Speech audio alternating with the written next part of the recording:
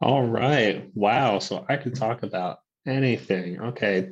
Let's talk about 1099s and filing taxes. Just kidding. All right. So I couldn't get my computer to work good, so I'm going to be on my phone. Am I coming through okay? Cool. Um, Hello, fellowship. My name is Austin, and I am a happily recovering alcoholic. I am from California. This is where I'm coming from now. I currently live up in the Sacramento County, and I'm originally from Santa Barbara. My sobriety date is November 14th, 2020. So I have a little over a year now, and it's been one hell of a year. A lot of good things, a lot of bad things, but thanks to the fellowship, I was really able to overcome the bad things, and I get to see it. I now view bad things in a more positive light, just because I have the power of sobriety with me this time. So I guess I'll just kind of like stick to how like the typical talk, like what it's like, how it was, and how I am now. Let's see, I am 35 years old. I started drinking and using drugs when I was around 15, 16 years old. I come from pretty good family life. I wasn't um, beaten or yelled at or anything. I was told it's like, hey, the world is your oyster kind of deal. And my childhood was good. Yeah. So my childhood was good. And it was good until a certain point. And that's when I was going into high school. So when when I graduated from junior high, like 90% of everyone in that junior high goes to a certain high school, which is just down the street. And my parents told me that I wasn't going to go there. I was going to go to a different high school in another town because they felt that since I had like attention problems in class, that being sitting in a classroom for 90 minutes at this high school wasn't going to be good for me. So they sent me to another one.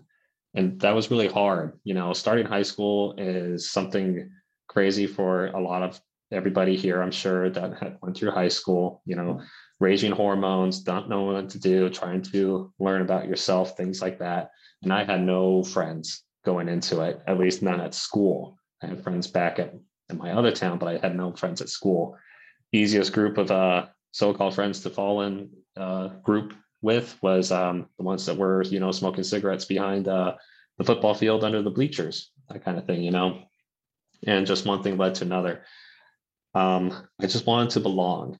I never felt comfortable with myself, especially during that time. Um, and the only way to really cope with it was trying these things that these other kids were putting in my face. I remember when I had my first cigarette, I almost fell down on my ass. And everyone was like laughing at me, and I thought they were laughing with me, kind of deal. Looking back at it, and but that lightheadedness that I felt, I was out of my body. I didn't care about anything else, and I liked that. And I just wanted to try a little bit more and more of that. Um, which then led to me, try marijuana. But one of the things that was easy for me that also made me look cool was drinking, because for some reason I could just take it straight, really no chasers. And like one time I remember being at a friend's house that I basically took a big goblet and poured a little bit of everything from the dad's liquor cabinet so they wouldn't find out, how they do it, and just drank the whole thing down and just was completely blasted. But I felt really good. And as the years go by, it just didn't work the same anymore. And I had to keep consuming more as much as I could. And things got a lot more worse for me when graduated high school, because I didn't have really good grades to go to college for my parents to warrant my parents to help pay for it. They said, hey, if you go to college, you pay for your first semester, you do good, we'll help you out there. But I just didn't have the drive for it. I felt alone because everybody I knew picked up and left and went off to college. And I just started working part-time, which then eventually turned into full-time, which then eventually led to me just living for the weekend. Um, that's when I started trying harder drugs. And I just kept feeling worse and worse and worse and worse about myself. And the only thing that would make me feel better was like, self-medicating. Um, Eventually got to the point where I was caught taking money out of the cash register, and I was let go. And that's when I decided to pull my first geo. I decided that, I needed to do something big. I needed to do something that would shock myself and shock the others around me. And I decided to join the military. Um, I joined the Navy in 2010, and then I was off to boot camp and I was out of town. So I thought I was running away from my problems. I was just going to a new place with the same problems. Um, and the unique thing about being in the military is that you're never in one place for that long of a time. So the way that the cycle went for me was I would show up to a new duty station, things would be going good. I'd be making a couple of friends and acquaintances. I'd be looking good to my superiors. Then there would be one night where I had too much to drink, because what a perfect environment for an alcoholic to hide in, the Navy, because they have the slogan "Drink like a sailor." It's just it's part of the job, is what it was. Um, and I would just kind of make a fool of myself, and there was a lot of embarrassment that came with that. And I would get to my next duty station, I'll be like, it's not going to happen like how it did last time, you know. And sure enough, about a year, 2 years into it, same thing would happen. I started becoming more of a recluse. You know, I can I don't even know how I was able to meet a woman and get married. I met my wife when I was in the Navy. I actually went to junior high school with her, and she was the first girl I ever danced with, which I thought was kind of like a fun little way to connect and meet up. It's just funny how the internet can throw you together, you know.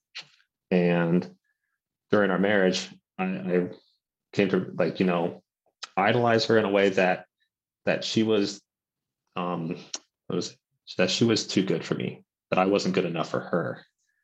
And the way that my relationships would be with the little girlfriends that I had on and off in the years up until getting married was that I would always find a way to sabotage it, because I always just never saw myself as a worthy person, because I was always sad and depressed, and the drinking and using drugs wasn't helping that. So there would be a couple of times where I would be intoxicated, and we would have a little nothing fight, and I would just decide, like, you know what, that's it, flip the desk, I'm not worth it. And I would just go and I would start flirting with other girls, which is really, really bad looking back at it. I just didn't care in the moment. All I wanted to do was just to hurt myself, hurt the marriage, and basically have her leave me, because I really, there was no other way that I could really see it happening. I just didn't feel like I deserved anything. And after these bouts, we would talk, we would make up. I would say that I wouldn't drink anymore, things like that. And the cycle, it always kept continuing. Fast forward a couple years, I had a kid. I have a 4-year-old girl now, and when she was born, it put a big stress dynamic within my immediate family and my family and her family. I was deployed out at sea. I didn't even get to see my daughter until she was 3 months old. Apparently, while I was gone, there was a lot of drama between all the families, like, almost in a way, like, fighting who gets to see the kid when, who gets to be there during the birth. And, I'm overseas, so I didn't have a chance to say much of anything. From that, I started brooding a big resentment towards my wife and her family. Keep in mind, her family is actually in the program too. Her father and her stepmother are in the fellowship as well. And I just couldn't see it at the time with my character defects, seeing how their character defects were, things like that. So it just became another nail in my coffin of unhappiness. All I could think about was my next opportunity to sneak a drink in, because of all the times that I would be hurting my wife saying that I wouldn't do it anymore, I would just find ways to sneak a drink in. And eventually got to one point where it got me in trouble pretty good with work, being in the Navy. And that's what I wanted when I was drunk. I didn't feel like I deserved anything that I had. I didn't feel like I deserved my family. Didn't feel like I deserved much of a life, the house that I own, the cars that I have, like, all the material objects. Like I just didn't feel like I deserved it. I just wanted to throw it all away. And that's when I really finally hit my rock bottom, because I always had, a fallback, which was my job. I would always just bury myself in my job, and that wasn't going to be happening anymore. I really contemplated finding a way to kill myself in a way that it would look like it was an accident, so that way my family would get life insurance out of it. And like, I really expected my wife to leave me, but she didn't. And she told me, this is your last chance. You have to get into a program. You have to be active. And that's what I decided to do. That's what got me into AA. I started my journey via Zoom, and it was something else. Finding that low point, but also having the humility to say that I accept the fact that I do have a problem. And even though with getting in trouble with work, I asked to be referred to the drug alcohol program that they have in the military, and my command allowed me to go to that. So they paid for me to go to rehab. I went to an inpatient clinic in in Berkeley for about 30 days. On top of that too, they allowed me to stay in long enough for the birth of my second baby, my son. And which is nice, because when you're on active duty, a lot of your medical bills are covered. And I was allowed to leave the Navy with an honorable discharge. So I was able to keep my benefits, able to keep a roof over my head. Now what I'm doing is that I'm finding a new way to enjoy life. I have found a new way to deal with stressors. I have learned not to bottle up my emotions, to speak what's troubling me, to be more communicative with my wife. And with that openness, a lot more ease and joy has come to my life, and it's quite wonderful. I know that's really dark in the background here, but I'm actually building an office in my backyard because, well, the house got a little bit smaller. But yeah, building an office in my backyard. I'm doing things that I never really thought I would do. I'm finding out that I'm pretty good with my hands. Now I'm enrolled, going to college, pursuing a degree in computer networking, information technology, trying to get into cybersecurity, because from what I hear, it's a big field. And my job in the Navy was pretty close in line with that. I worked on computers, radars, and I got to fire a cannon, which was pretty cool. When you think about Navy, you think about guns and big stuff. That's what I did. It was a lot of fun. Blew up water. Never was any kind of crazy conflict or anything like that, luckily. So that's what I'm doing now. And yeah, that's why it's all dark in here, because my son, I'm sleep training him. He's in our old office, my old office, so I can't be in there right now.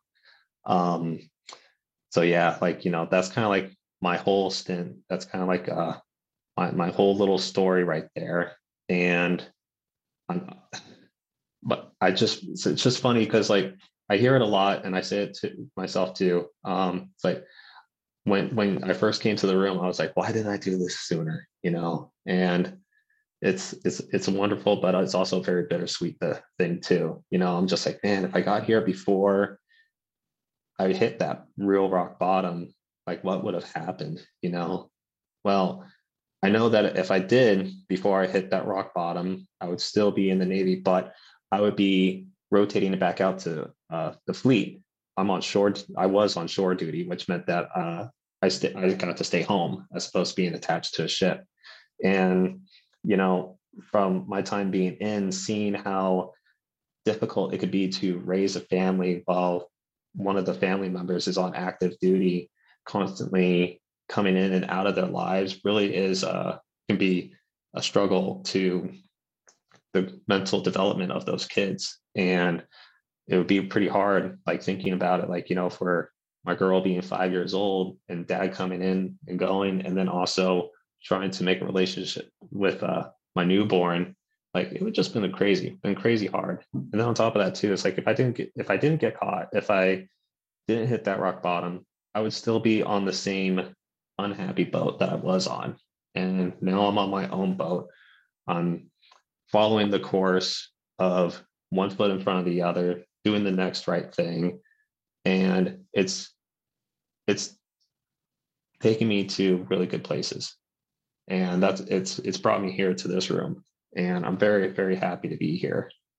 And it's definitely some great stuff. And that's all I got to say. Much of my preparation kind of went out the window with, like, just a lot of sleep deprivation for the last 2 weeks. That's something for sure. But yeah, no, that's what I got. Thank you so much.